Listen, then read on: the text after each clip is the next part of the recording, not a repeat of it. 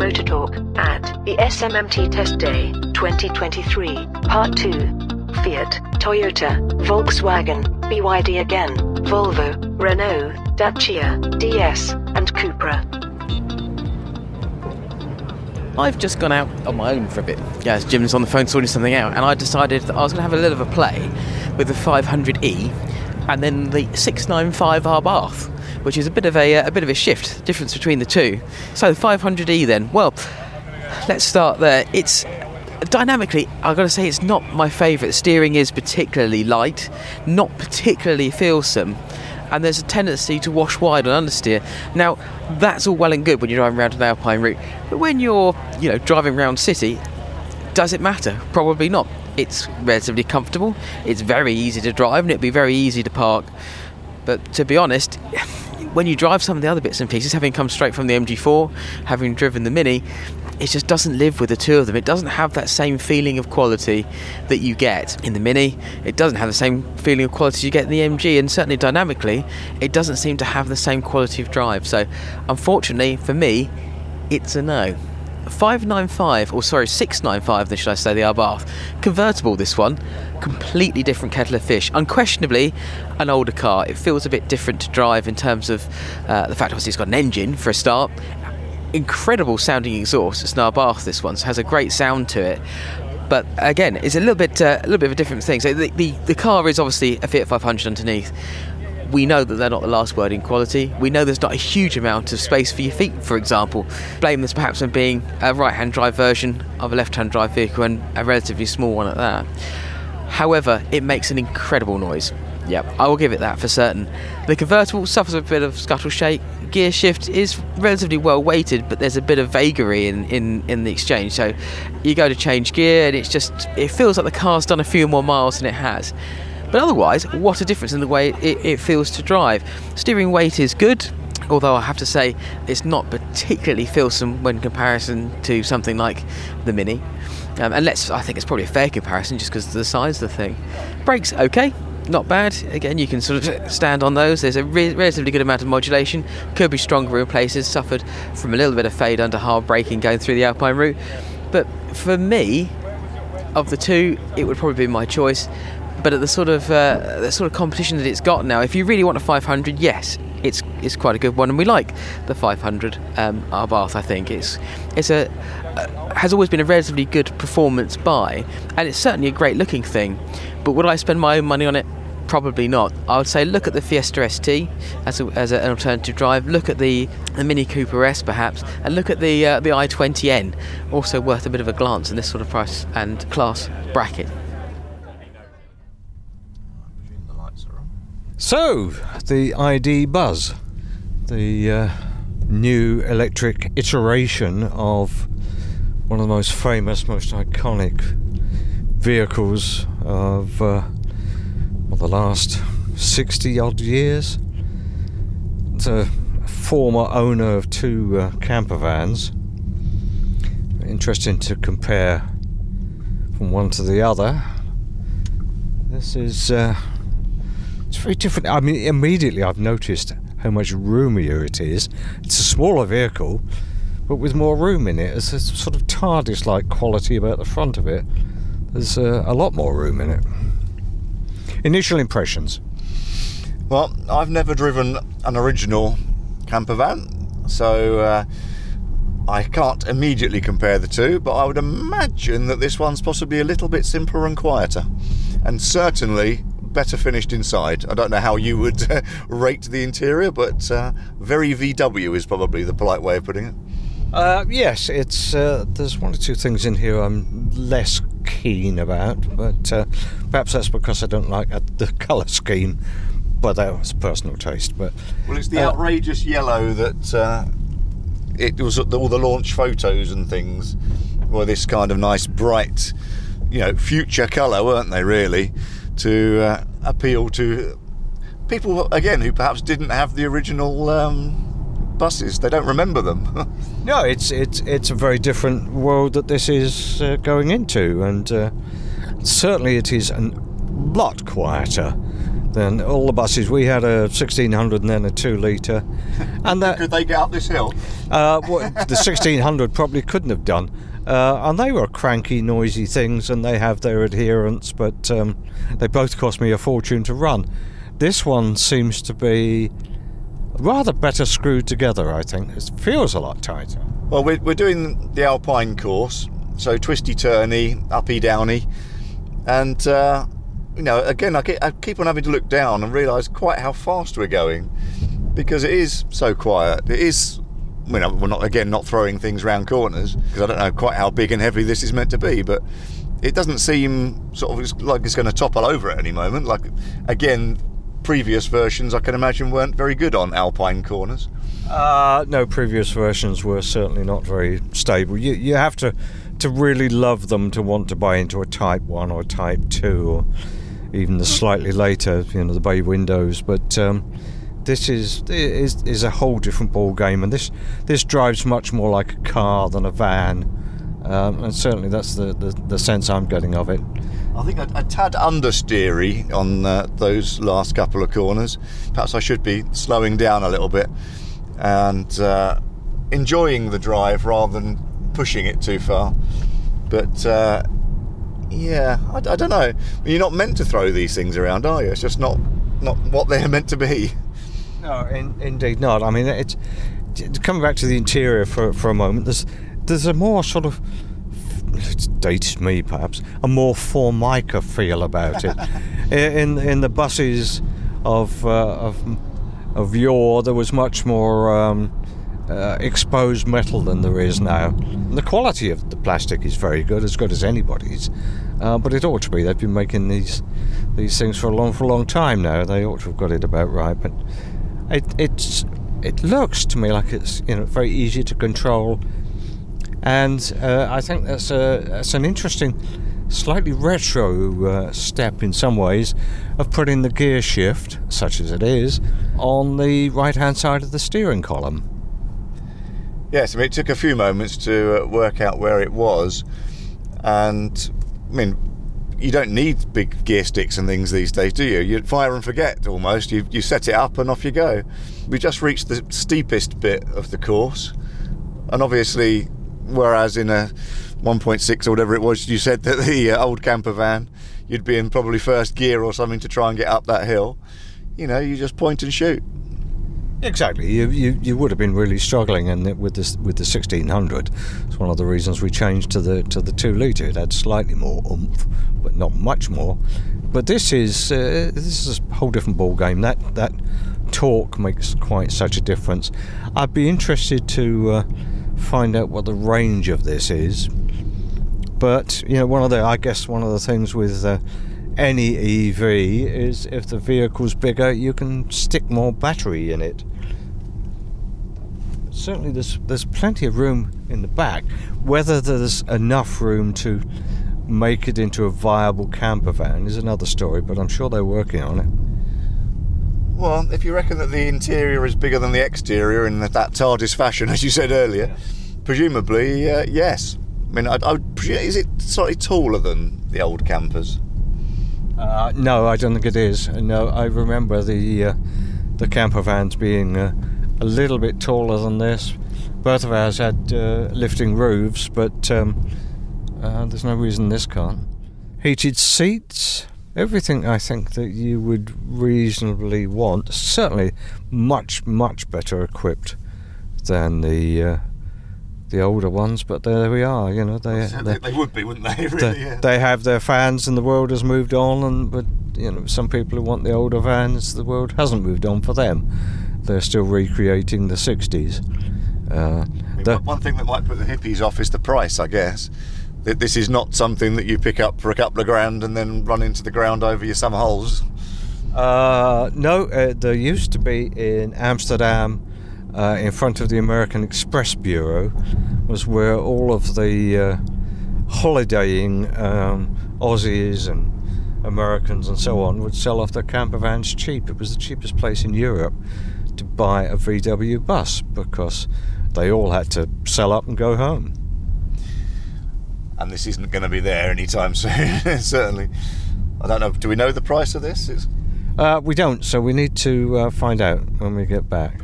ID Buzz prices start at just under £60,000. What we like, generally. I mean, it drives well, it feels well. Yeah, we like it a lot. Yes, please. That's a nice car. What's the repayments on one of those? More than you can afford, pal. Ferrari. Smoke him. Guess where we are? Well, don't need to guess. We are inside the Toyota Supra. The reason why we jumped in this one particularly is because it's a manual. That's what we needed. Oh, it sounds good, doesn't it? We need to step up a lane or two, don't we? 100 miles an hour today.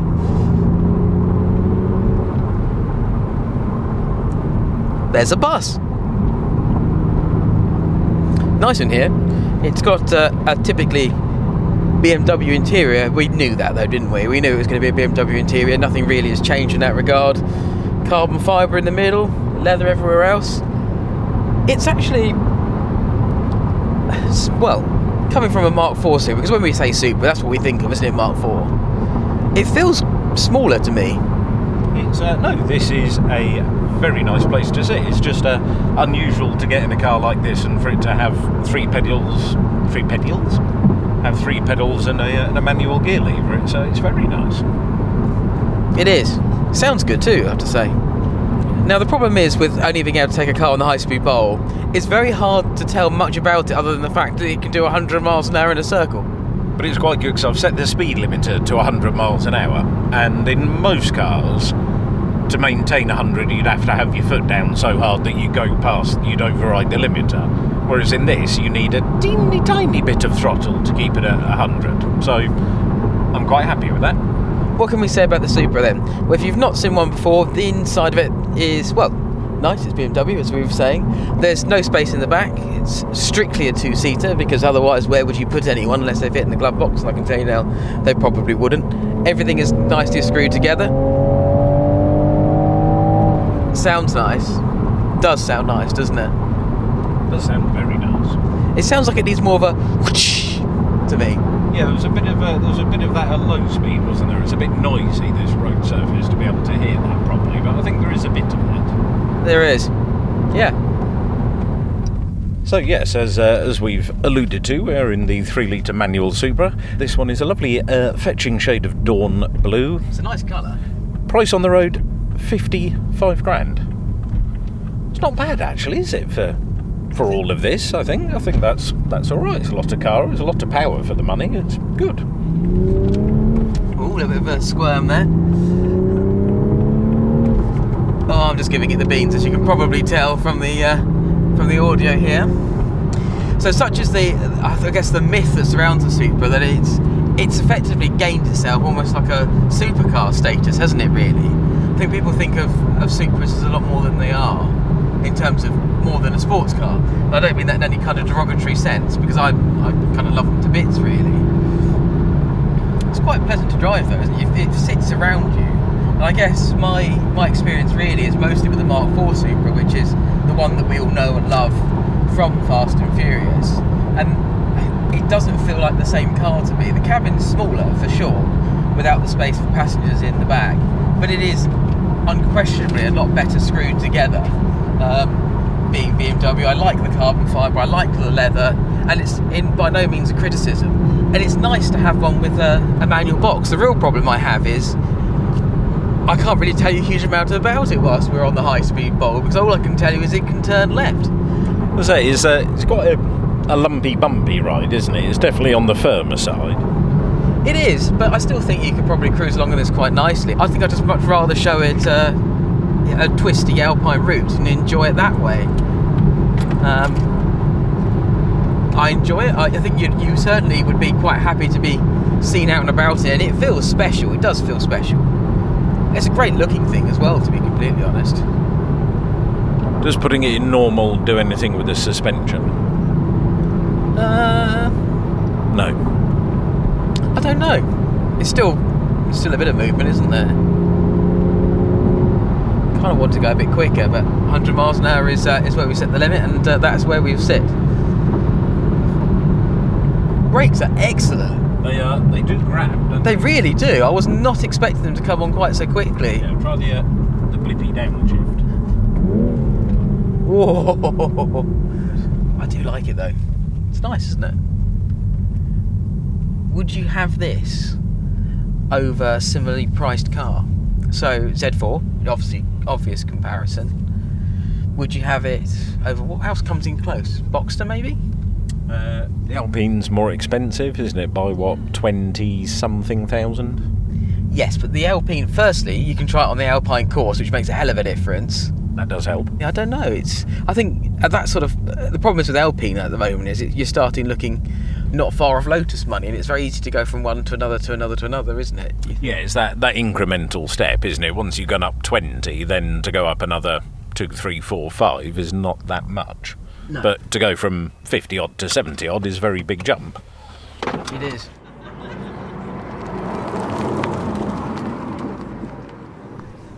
Right, we are building our dreams presently. We are. That is an almighty screen. Isn't it? We are in the BYD. Which one's this one? Which one isn't it? This is the Atto 3, this one. Which is a lovely shade of teal, just to set the picture for you. Right, so the chap has rather helpfully driven it nose in, so let's reverse out carefully. Very good camera, we like that. 360 camera. I thought for a moment it was Michael Gove that was driving this. It did look like him, didn't it? It did. So this colour is surfing blue, there is skiing white, climbing grey, parkour red and exploring green, because lifestyle. Why not indeed? Lifestyle vehicle. Now we've got to do a road route, so we're going to have to navigate on our way round. There's the Supra. Supra is a good looking car. Okay, well this is a bit different. The inside of this has been inspired by a gym, but also... Not me, as in a GYM, isn't it? Yes, a GYM. But also because this thing, it's inspired by the sea, isn't it? So it's got various different inspirations. It's got a very swooping dash. This not inspired by the sea. You can probably just about hear Jim twanging his strap, but across from the speaker it has guitar strings, sort of guitar strings, they're softer, so I think bungee cord, and you just know your passengers would be constantly driving along twanging them though. You'd never ever be able to have a child in the front. No, you wouldn't, would you? But it's, I'll tell you what, it's a cool thing, and it's a bit, why? Well, why not? It is, it's different, it is different. The outside is distinctive, I think. The ride is sublime. Absorbs bumps really nicely, doesn't it? It does. It's a little bit floaty, just on initial impressions. Steering was doing very weird things there. And we've got the roof open currently, so we're just going to shut that so we have less noise for you. However that does. Oh, okay, right. So we've got touch buttons on the ceiling. Wow. Ooh, just spotted a Lotus Emira coming the other way. How do we make it colder in here? That's a great question. So just looking for the climate controls now. So this is the first time we've climbed into this. No, that just turns it off. Do we just say to it? BYD. Hi BYD. Make temperature 18 degrees. Okay, I've adjusted the temperature to 18 degrees. Ah, clever. She is very American, isn't she? I think you can basically tell this car to do most of its functions. Hi BYD. Open the passenger window. Oh, you've interfered with it. Now it's going really loud. We don't want that. Playing with the climate control. Hi BYD. Lower the passenger window. Oh my goodness. Hi BYD. Put the passenger window up, please. Oh, so this is clever. So, in case you hadn't guessed, we've dropped our number. Oh no, there it is. Hey BYD, raise the passenger window. Cheers. Thank you. Thank you. Everyone's saying thank you to everybody here. This is very polite. Right, come on, navigator, where are we going? Turn left. Continue over level crossing. Easy right into hard left. Hard left, maybe. Glitterball. We've had a quick swap around, so we'll pop the windows up so we can talk to you in relative peace and quiet. And initial impressions, I think it's okay. It is okay. I mean, I think the interior is maybe a little bit divisive. If you like this kind of thing, great. I mean, the interior quality is pretty good, with the exception of the door handles, which I'm not keen on. Not the door release, but the actual grab handles have got like a... Oh, I see what you mean. Yeah, mould Yeah, there's line. the mould line on the top that you can see is a bit... The soft touch that's around them is nice. The door release, the door pull is unusual. It's nice. It's a little bit... I don't know, is it trying to TVR its way into things, just do things differently, because why not? Instructions. Where had we got to? Is it number 6, straight on at roundabout? Yeah. So, picks up all right. It does. So, thoughts on the car. There's a bit of torque steer there, actually. I wasn't quite expecting that as I came off the roundabout. But otherwise, if you ignore the crease of the door, material quality is actually really quite good. The controls are logically laid out. There's a massive touchscreen. And it's inspired by, as we said before, the inside of a gym. So you've got sort of barbell weights or something similar in front. I'm not sure I quite get that. Is that what they're supposed to be? I guess so. I quite like the middle centre bit. That's very Audi, isn't it? I quite like that with the buttons down there. A nice ribbed armrest. There are a number of buttons, which is, I think, probably a good thing, because quite often these days we see buttons removed, and you just need to be able to see certain things. There's a button to turn the fan on and off, which is good, because you kind of want that. But I think I probably would have liked to have a button to be able to bring the climate straight up on the screen. As it is, it's at the bottom, so you can have little shortcut buttons and it brings up another menu. But I'd rather be able to just adjust things instantly. Yeah, I think it's okay from the passenger seat, because you've got time to just stare at the screen and press the buttons. So everything is logically laid out. This is not really a sporty drive in any way, shape or form, is it? No, it's a bit floppy, it's a little bit wayward. I don't know, yeah, the interior is... There's some nice materials in it, there's some nice bits on it, I'm not sure the whole thing works together. No. I quite like the screen in front of the steering column, although interestingly I can't see it from here at all. I can't see a thing on there. No, you can't see it from the side, because I couldn't see it either, but it's a very comfortable ride. You could drive for many, many miles, and I think be relatively comfortable in this. It's very relaxing. Definitely needs a different couple of options for interior colour combos. Yeah, I don't know if I'm getting slight, Fiesta Metal, Z-Tech S1600, whatever it was, special edition thing that had the blue and silver leather in it that seemed to date very, very quickly. I think this is maybe a little bit like that, possibly. Yeah, so we've got blue at the top of the dash, cream on the front of the dash, black on the door tops, brushed metal around the air vents in 2 different shades, gloss black on the steering wheel, matte black on the buttons in the centre console, but gloss black around the start button and the handbrake. Although the start-stop button is beautiful. That's a rather nice glass Aston Martin looking thing, isn't it? I quite like that. And red stitching on the seats. And chrome around various bits. Yeah, so there's a lot of materials in here, and I think perhaps simplifying that down a bit. Oh, and little blue lights around the speakers, or blue detailing? Yeah, little blue rings around there, but again, it's red on the air vents that are supposed to look like dumbbells. I don't know, the discussion seems to be, okay, material choices, and what should have been a short list or a brainstorming session just became the list. Yes. Like, there's no such thing as a bad idea, go. Yeah, exactly. The screen, responsive, it flips this one, so you can go from portrait to landscape, which is pretty cool. It's not the most intuitive I've ever used, if I'm being honest. But as you go up, things are looking, a bit better. The lighting system, the roof controls, everything else, headliner, you've got some really nicely finished sun visors. The lighting itself looks pretty good. So, I'm going to come back to the ride though, because the ride I think is pretty sublime. I do like that, and it's quiet and it's comfortable, and I think if you're looking for a car rather than looking for a sporty drive, then maybe it's worth consideration.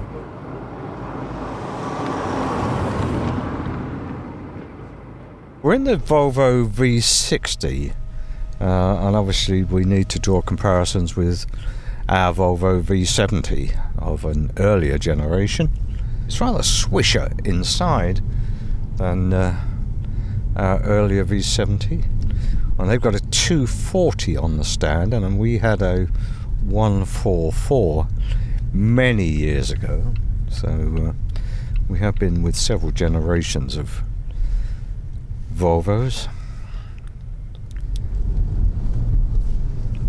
Yes, it is quite nippy.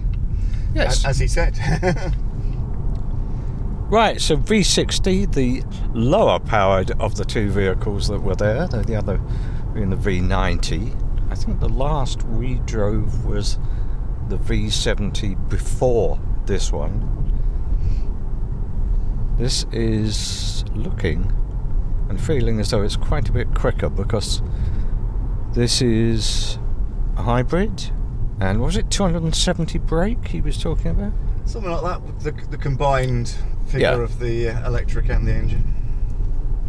Yes, I don't know when they built this course, but each year we come and I'm wondering whether it's actually much of a challenge to modern cars. Because I don't think that it's very easy to find a car that finds any of these corners and inclines and things as a challenge anymore, is it?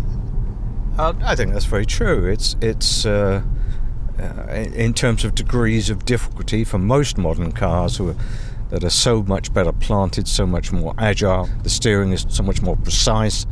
The tyres are so much grippier. That indeed, it's probably not as much of a challenge as it would have been 10, 20 years ago. I think for some drivers it's still a challenge. Well, I'm assuming that at least this was designed in, let's say the 70s, and it was designed for Vauxhall as well, wasn't it? So Vauxhalls of the 70s, compare and contrast with the Astra that's just illegally overtaken us on this bit here. It's definitely what's the phrase, chalk and cheese. Completely different ends of the spectrum anyway. Yeah, they're very different cars now. Volvo, of course, now owned by Geely. That's another overtake that's in the wrong place. But never mind. Owned by Geely now and aimed at a bit of a different audience. They don't have quite the same Scandinavian genes as they once had. They are not quite as intended to be quite as practical as they once were. They're a little more mainstream, but they're not cheap mainstream. They're still expensive cars, but there's a lot in them, and they are very well designed, very well sorted, very well built cars. Geely, in some ways, having bought into Volvo, MG, and others, sensibly seem to leave well alone and not modify the brand too much that they lose their regular clientele. Just back off a little so we can have a little run up.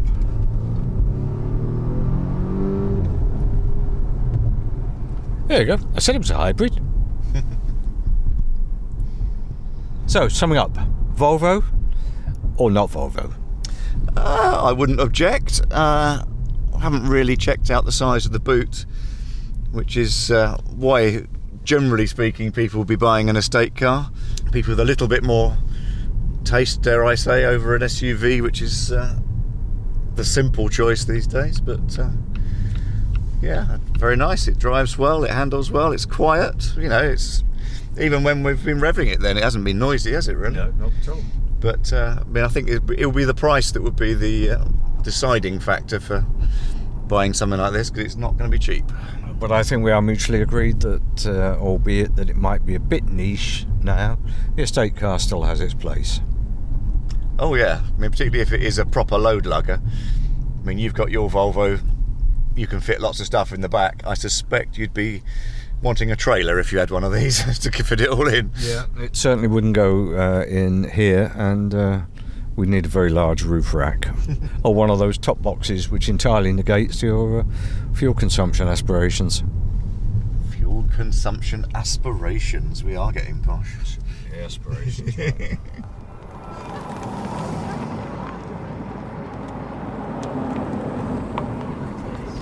Mike is positively frothing with excitement over the car we're currently sat in, which is the all-new Renault Megane E-Tech, 100% electric.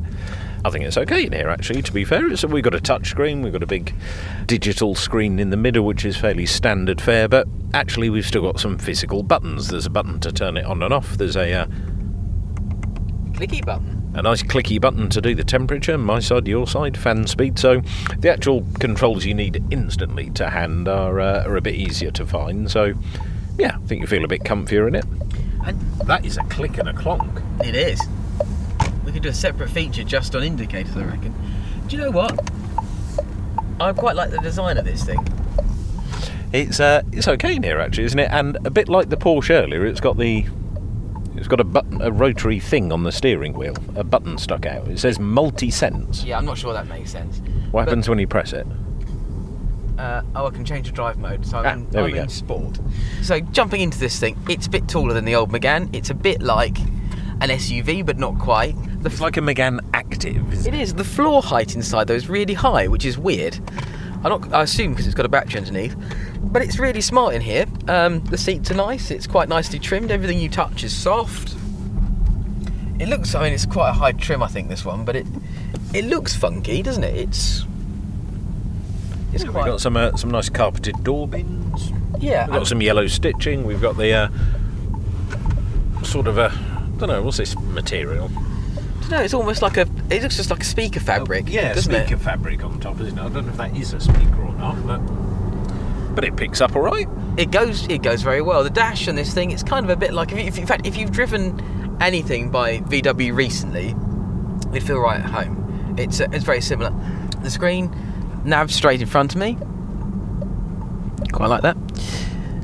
A drive selector just above the above the wiper stalk, and it still has what is almost exactly like the ancient audio controls that used to get in every Renault forever, just above my right knee. So I'd imagine that if I sat really close to the steering wheel, just like in every Renault previously, I'd probably be adjusting the volume. Oh, yeah. My dad's Clio had almost those exact same things. Looks exactly the same as every Renault I've ever driven. If it ain't broke. Well, it was broke, I didn't like it, but nevertheless. That's because it was used. I do like the fact it's got some physical buttons for the climate control and bits and pieces like that below the stereo, which is quite nice. And what can I say? Ride's quite insulated, the steering is very light, it feels much like every other electric car we've driven. How does it handle? Well, it's okay. I mean, we're going up through some twisty bits now. I'm braking with medium force, turning in tightly on a hairpin. There's a bit of roll. There's a lot of roll. And there's an absolute scrabble when you put your foot down out of a corner at speed. So I say it's speed. We're doing what feels like quite a speed. There's a speed limit around here of 55, and we're doing about 48 to 50 miles an hour. These are tight bends, some of them are off camber. We've got some lumps and some bumps. There's not much, at the moment, at least if it's not set up, I don't know, in the way of regen braking. It's quite powerful in terms of the amount of go. The torque is definitely there. Now, if you're used to driving a traditional hot hatch, I guess, something maybe naturally aspirated, you'd be pleasantly surprised by this, except for the understeer. Now, these corners, as I say, are quite tight, some of them are camber, but you could definitely do with having, well, either a bit of lift-off oversteer to help correct yourself out of the line, I think, or maybe a little bit less understeer. I guess it's relatively safe, isn't it? But it doesn't make for the best driving experience. The other thing that I'm not too keen on is this has a sort of two-stage throttle, so under normal acceleration you don't use all of it, and then if you want to go the whole way, you put your foot right to the floor, and it's a bit like having a kick down. So there's a bit of a gap, and there are times when I do want to put my foot down, and I don't necessarily want to have to worry about crossing the kick down bit. Now, in other cars, I've been keeping to my side of the road. It's a one-way circuit, this, so that's fine. In this, in order to make any sort of real speedy progress, I've been using both sides, and that's somewhat intentional because I think otherwise it'd become very uncomfortable very quickly. If you're not driving it like a total flute, though, it's comfortable, it's really nicely trimmed, and the styling is nice. If you're the kind of person that enjoys French styling, the seats to me remind me of an old 90s Citroen. And that's no bad thing. I don't dislike it, and it is comfortable, and I think you could sit here and waft along all day. The styling outside, well, it's smart in a way that French cars are. It's not offensive. Does it excite me? Not particularly. It doesn't really tickle the pickle. But you know what? I can't say that I'm as excited and surprised as I was by the MG4, which has been a standout for me. But if you're not ready to go for something that's a bit unusual looking, and that it doesn't look necessarily like every other car you've driven, then maybe this is an option for you, because this is just a car, really. And it's not an unpleasant one. It's not. It's quite nice. How much is this? Do we know? Ooh. There's an Aston Martin coming the other way. It's a DB9. That probably has a bearing on how much we like it. I like the DB9. It is £40,000. It's how much? 40,000 English pounds. £40,000 for Renault Megane. Well, I suppose it's the same as a Is that as petrol-powered Ford tested? Focus. Is that as tested? 39,445 pounds. This car as tested, what can we say about it? It's got all the bits on there. It's got everything you'd expect. Climate control, power folds, auto lights, windows, It has windows. It does have windows. Wireless charging pad. A rimless mirror. It's got heated seats, heated steering wheel. So it is, it's the top spec one. And as I say, it is quite nice. But whether it's 40,000. It is £40,000. We are in, and get ready for this because I know you're excited, the Dacia Dogger. Dacia Dogger? The Dacia? Dacia Dogger. Dacia. Dacia Dogger. Dacia. Dacia Jogger. Why are you saying Dacia? Well, I don't know, I got it the wrong way around. I said Dacia Dogger, and that's not right, is it? Yeah. No, the Dacia Jogger. But I suppose if that's what you're into, there's a lot of space in this, because this is the cheapest 7-seater that you can buy on the market at the moment. And it's okay.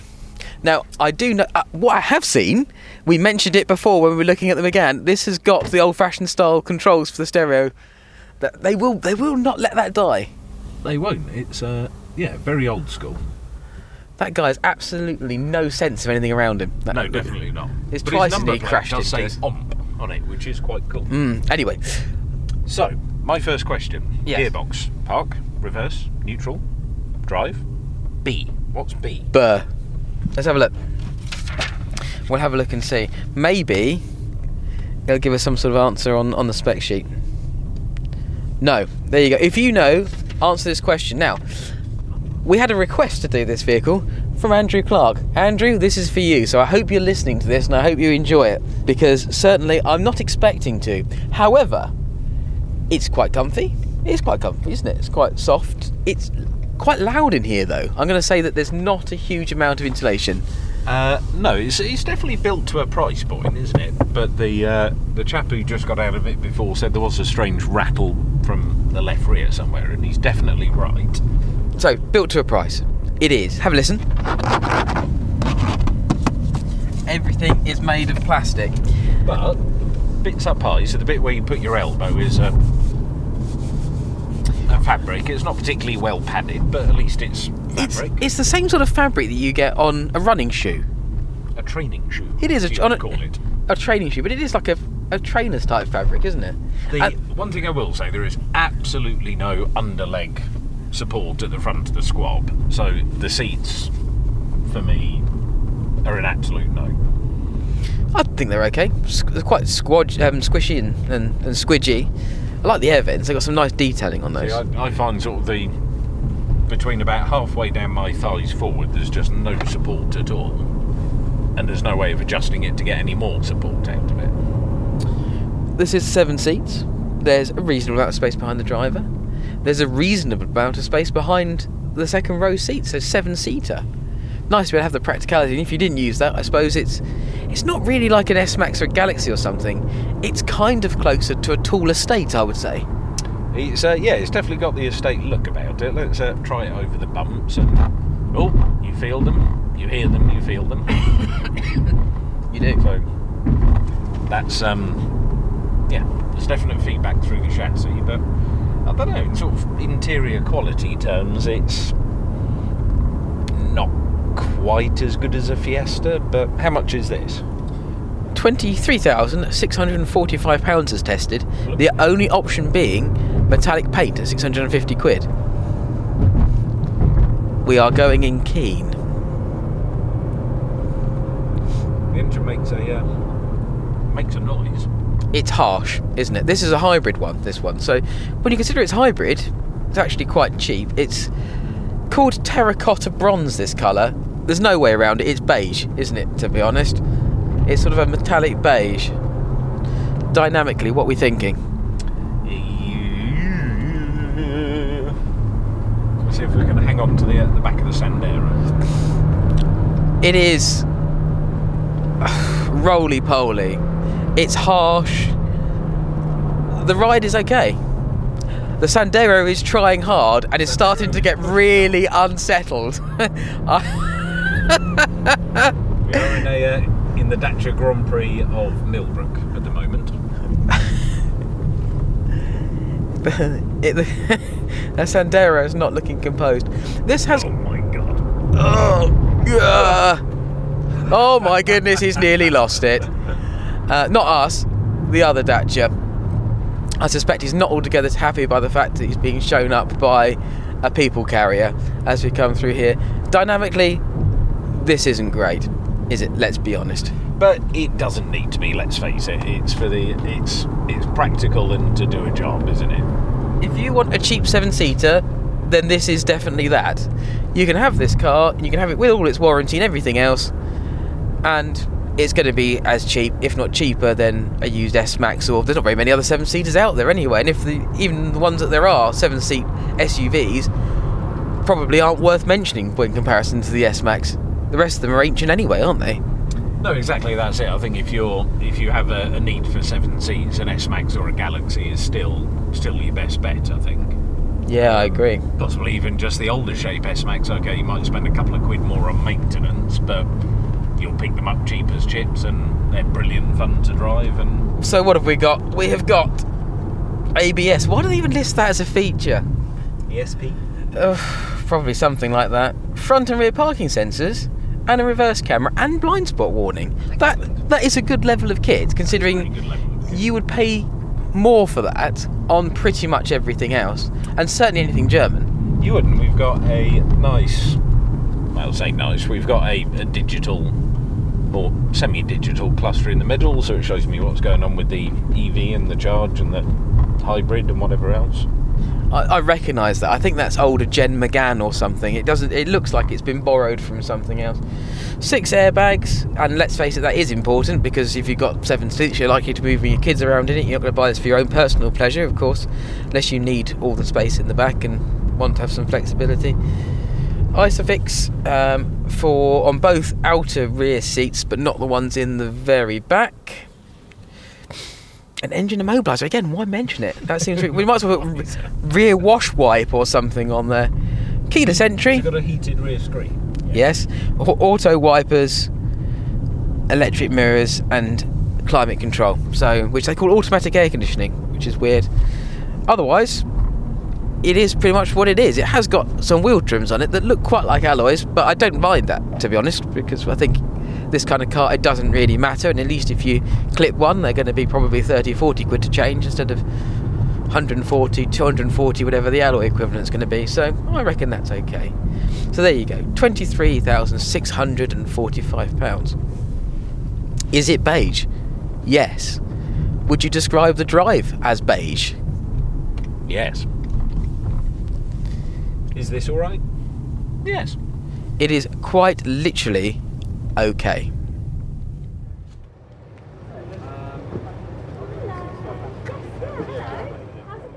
From one similar sized vehicle to another, we're into the Citroen, the DS7. I mustn't say Citroen. Although they are the same company. It is DS. It is a brand distinction. We've taken it from the Stellantis stand, so there's quite a few brands to play with there. And we've all commented favourably on the clock. It sort of appears out of the dashboard when you press the engine start. It's a neat trick to start with. It's a neat trick. I'm not sure whether the novelty would wear off pretty quickly, possibly by the time we get back, but you know, it's little touches that DS seem to like, isn't it? It is. I mean, I know we spent quite a long time having a tour of one of the original ones at one point, and yes, there's lots of detailing that perhaps you need to be driving it for a few thousand miles to really appreciate. I think the one when it first came out, and which was more than adequately demonstrated to us, was it was something of a tour de force presentation, but the level of detailing was quite extraordinary. Much of that is still in place, like the white stitching of the black leather, the sort of diamond cut stainless steel. They were very much into the diamonds and the shaping on the buttons. Indeed, so very much so. And yet my legs are not particularly long, and I've just found this front seat a bit short on the bum. That's a curious thing. So inside, it's got pretty much everything. What's it saying? Yep, the display on here says electric mode is currently unavailable, battery level low. So I can only presume that it has been rather pushed today, and yes, it hasn't had enough chance to recharge.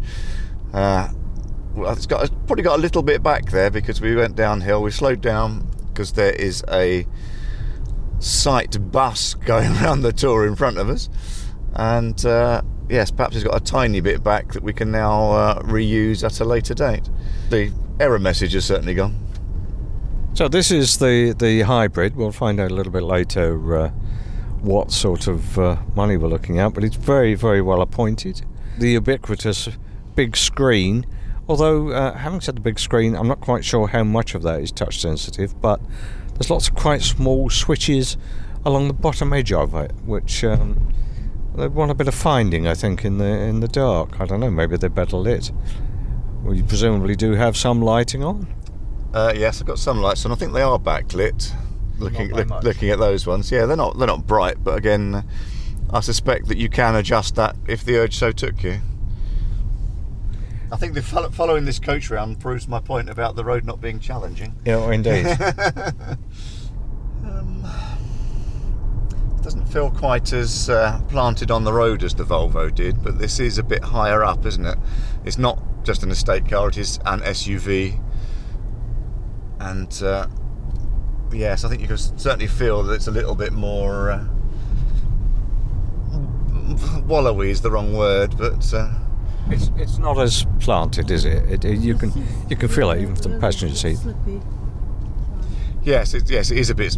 Yeah, the leather's a bit more slippery. I don't like that. It certainly doesn't accelerate as much as the Volvo, but then that might be because the hybrid only has 1.5 volts and a AA to keep it going.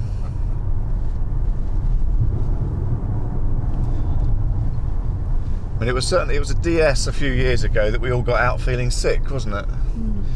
I don't know whether that's because of this wallowy nature.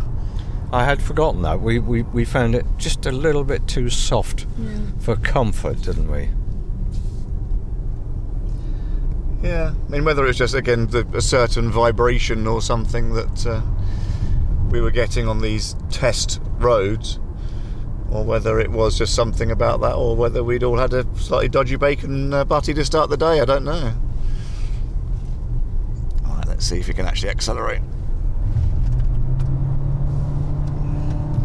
Feels strained, doesn't it? I mean, it revs, but doesn't really do No, a huge amount. it wasn't doing so as cleanly or as rapidly as the Volvo did. And since, I mean, DS, I would presume, is still meant to be a luxury part of Citroën, or a luxury brand affiliate of Citroën, yeah. Does it have that extra luxury, really, do you think?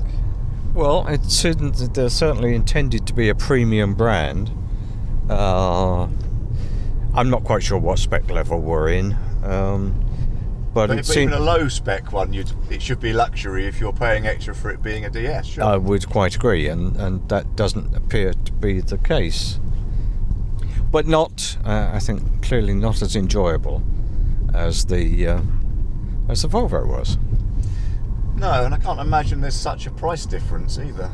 No, neither. I mean, this is going to be a 50 grand car, isn't it? Before, I mean, it's again, because it's luxury, theoretically. I don't think I'll be rushing out for one. We are in the Cupra. What's this? Bourne. Bourne. Jason Bourne. The Cupra Born, or the L-Born as a concept was.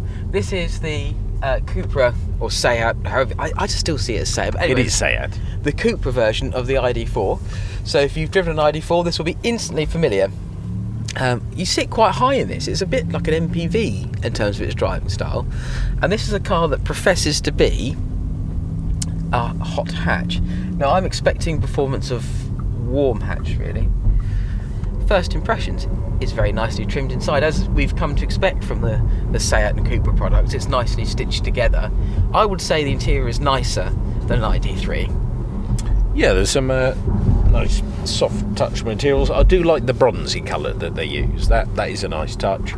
Got some nice faux carbon fibre in the middle of the steering wheel, so that excites me.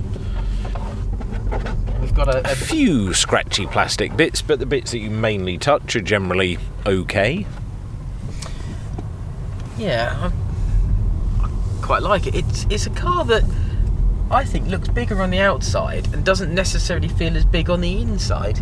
Interior space is okay, windscreen's big, visibility's great. Yeah, I think it's okay. I say, being so high up just feels a bit bizarre to me in something that's designed to be that bit sportier. The wheels are epic though. You sit very high up, don't you? I'm going to see if I can get myself down a bit. Oh, there we go.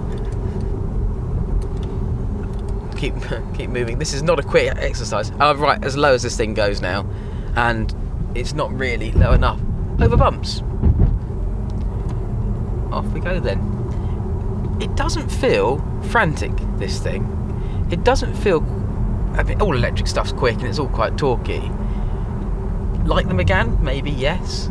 Does it feel as quick as the MG4? No. Now, the MG4 is a similar sort of style, I think, really, isn't it? In terms of the body. Not a bad steer, to be honest with you. Instantly, I mean, compared to the Dacia Jogger, we need a bit more brake pedal there. But compared to the Dacia Jogger, obviously it's night and day. And compared to the Megane, it's definitely a better handling car. This feels a lot like cars on the MQB platform. So if you've driven a Golf, if you've driven an Audi A3, if you've driven a Seat Leon, this will feel familiar. There's a little bit of understeer when you're really pushing on, but we are approaching the limits of what we can do here on track. The pedal is weird. It is weird. It feels like the first part of the pedal is giving me just regen, and I'm not actually getting a bite until I'm about halfway through the pedal. So I'm not that keen on the modulation of it. Ride to me feels okay. What do you think? Yeah, a little bit choppy, but again, as you say, it's always slightly more. You feel it slightly more from the passenger seat, but it's we have a bong. Traffic hazard alert ahead, so I'm not entirely sure what that is. Something is currently restricted. I'm not entirely sure what. But yeah, this is. It feels good. I think it feels firmly sprung, but then Seats generally are, and Cupra is the sporty brand or sporty arm of Seat. So I kind of expect that. The pedal is disconcerting, I'm not going to lie. It picks up well enough, it turns in quite nicely. And it's the kind of car I think you can have as a family car and probably still enjoy the drive home after dropping the kids off somewhere through a country road. Definitely more interesting and entertaining to drive than the Megane is. And not quite so traditional inside. So you've got a big screen, you've got a small monitor on top. It's kind of what we expect electric cars to be, more than we expect cars to be. It's different. I'm not sure it's any better than the quality of the trim inside the Megane, but it's definitely a level up on the ID3, which I thought was rubbish. Although it does seem to have these stupid windows where you have electric window switches for the front, but you have to touch something else to get the electric windows in the back to work, which to me seems, well, just silly because it's very odd. It only saves one button. It saves one button, adds an extra step in pressing buttons, and besides which, when I'm driving, I don't want to take my eyes off of where I'm looking, or even the steering wheel, to try and find out how to press the button to lower the rear windows. It makes no sense to me whatsoever, so that is something they need to sort out, frankly. Otherwise, everything else is logically laid out. It has buttons that actually do things, so these are unlike the VW buttons, you press them and they actually move, so quite happy with that. Everything else is a Cupra drive mode button on the steering wheel, all that kind of caper. It does have the same silly climate controls which are at the bottom and don't appear to be lit, which is a mistake. This is something that they've carried over from VW, and VW just need to stop it, frankly. Stop this silliness now. I'm sure the next models won't have these same foibles, but here we are.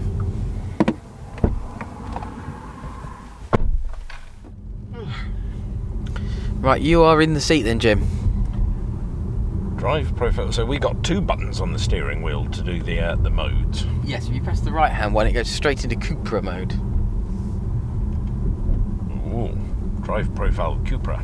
Is that better? Is that the best one? Yes. Excellent. We'll stick with that then. These massage seats are a thing, aren't they? They kick it in. They're doing a thing. Yeah, so we're getting a back massage at the moment, which is quite nice. Oh, there's a new smart car.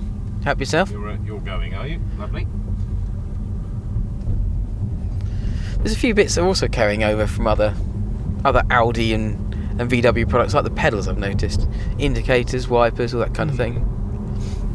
It's an XC40 Recharge next to us, so the electric one. I think, despite the fact that the design is a few years old now, it still looks quite sharp. It does, doesn't it? And he's just gone. Just absolutely disappeared. So chassis feels quite good, quite grippy, quite responsive, quite safe, quite planted. Great through the on-camber stuff. The off-camber left-hander at the top of the hill here is always the giveaway. If it all falls apart there, then you know it's not the best thing in the world. Oh, that's good. Stuck with that very well. Do we think that this is the answer to an electric hot hatch? Because I don't think so. No, it's not quite that. Those hot hatch seals, like I say, there's a good bit of adjustability in the chassis, and it held on well. But I just think that electric cars' weight is the killer, and weight is the killer of crisp, nimble handling, adjustability. And, you know, the straight line performance, fine, it picks up and it goes, and the on-camber stuff, brilliant. The bits that highlight where a chassis will fall apart, it's okay. It's certainly better than some, but it's not quite a hot hatch, is it? Let's be honest. No, I agree. It's no Fiesta ST, is it? No, it's not. Yeah, I really don't think it's going to be the electric future of hot hatches is not this. I think it's a nice car, and I think it's probably a nice family car that you can enjoy, but it isn't the car you'd reach for the key or key card for on a weekend to go out for a blast on a Sunday morning, is it? No, definitely not. Still quite like it, I have to say. Yeah, I do. I think if the size and shape of the car suits your needs, then I think actually it's quite, I don't know, we were talking earlier about S-Max, and if you need or have to have a 7-seater, then an S-Max is the nicest one to drive. So if you find yourself with a need for a car like this, let's compare this to the Megane. Is it hotter and better to drive than the Megane? Yes, by a million miles. So, but it's how much? Well, that's a great question. The Cupra-born prices start from about £36,000. If you're going to give this a score then, Jim, how much do we think? What did I give the Megane? 6. 5, 6. 5, 6. I'd give this 7, 8. Yeah, I think I'd give this 7.5. There's a lot to like. There's a few bits that are irritating me. Would I buy one? If you asked me before today, I would have thought about it, yes. Now, I'm not so sure I would. Especially when I think this is about 40. Just for fun then, we are now in Your car? Well, not my car, Amy's car, the Ateca Cupra. This feels remarkably like home. Presumably there's a start button on this one somewhere. Oh, on the steering wheel. Sporty.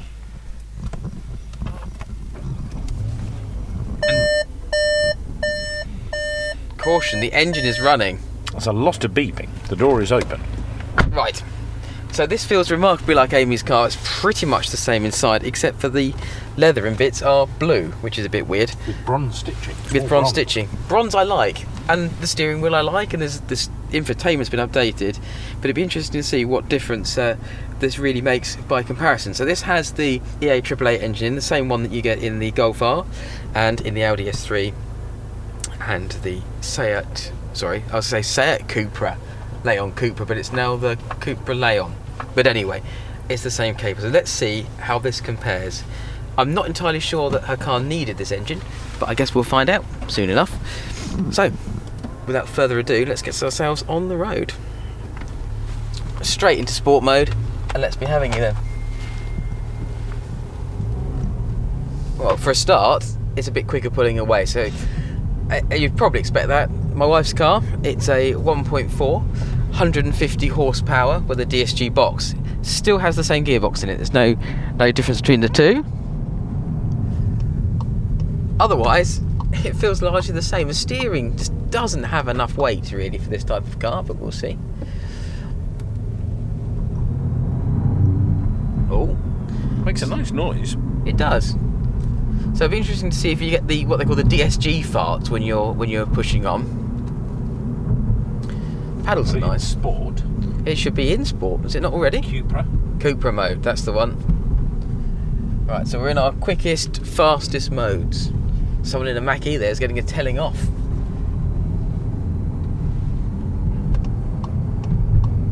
And we are following the Maserati. So one would hope that he puts his foot down and gets on with it in a minute. Ooh. We are keeping up with the Maserati. We are. I don't think the Maserati is giving it full beans. I'm going to say... I hope the Maserati isn't giving it full beans. I'm saying that he's being remarkably cautious. And he's Mind going the straight bumps. over the washboard. Oh my god. No, get over. Yep. There's a stone chip waiting to happen there. There was something coming the other way, but there we go. Oh my word. I think the Maserati's on pedestrian mode. Right, here we go. So, what's interesting is, it doesn't feel savage, this, considering it's 300 horsepower, so it's twice the power. The drive feels almost exactly the same, and I'm straight in the seat, and I feel quite comfortable. Oh my goodness, right, so what we've got now is a lot of understeer. So we're going in keen, using both sides of the road. This is night and day by comparison to the Cupra Born. The Cupra had a lot better road holding. So my original preconception was that A, we didn't really need to have more than 150 horsepower, but also that this car would struggle to really do much with 300 horsepower. You see, I don't know, this picks up and seems to go alright to me. The power is fine. I just think it's not necessary really for the type of car that it is, because I'm very used to having this engine in an S3. So We are keeping up with the Maserati at this stage. I am. I mean, we are being keen. We are being keen, and glancing at the speedo, we're moving at a speed quicker than we were in the Cupra, and a lot quicker than we were going in the Megane. So this is probably finding its limits, and we're not unsettled, are we? We're not got a moment where we're sliding around the track. But there's no question that an MC12 has a bit more power to it than a 300 horsepower SUV. Although I'm not sure I wouldn't be slightly embarrassed if I was driving that and I was being trailed by a family SUV. Come on. What's telling is when you get to the very bottom of this corner, you brake hard. The brakes are excellent. They're so much better than some of the other stuff we've done today. Off camber, no problem at all. It's not unsettled. It's very predictable. Does it make the best of that engine? No, it doesn't. It really doesn't. That engine is better in an S3. It's better in a Golf R than it is in this. If you want a car where you just want the power for overtaking, do you really need it? I'm not sure that you do. I think if I had the option now of trading in and buying one of these, or trading in and keeping the change and spending on something else, I'd probably have two cars, spend the money on something else. But yeah, it's not bad. I think probably compared to a lot of the stuff that we've driven recently, this is starting to feel its age now. So the Ateca alongside the Karoq, the equivalent age, the Maserati's going round again. It needs the practice. For another lap. Does need the practice, having been kept up with the Seat here.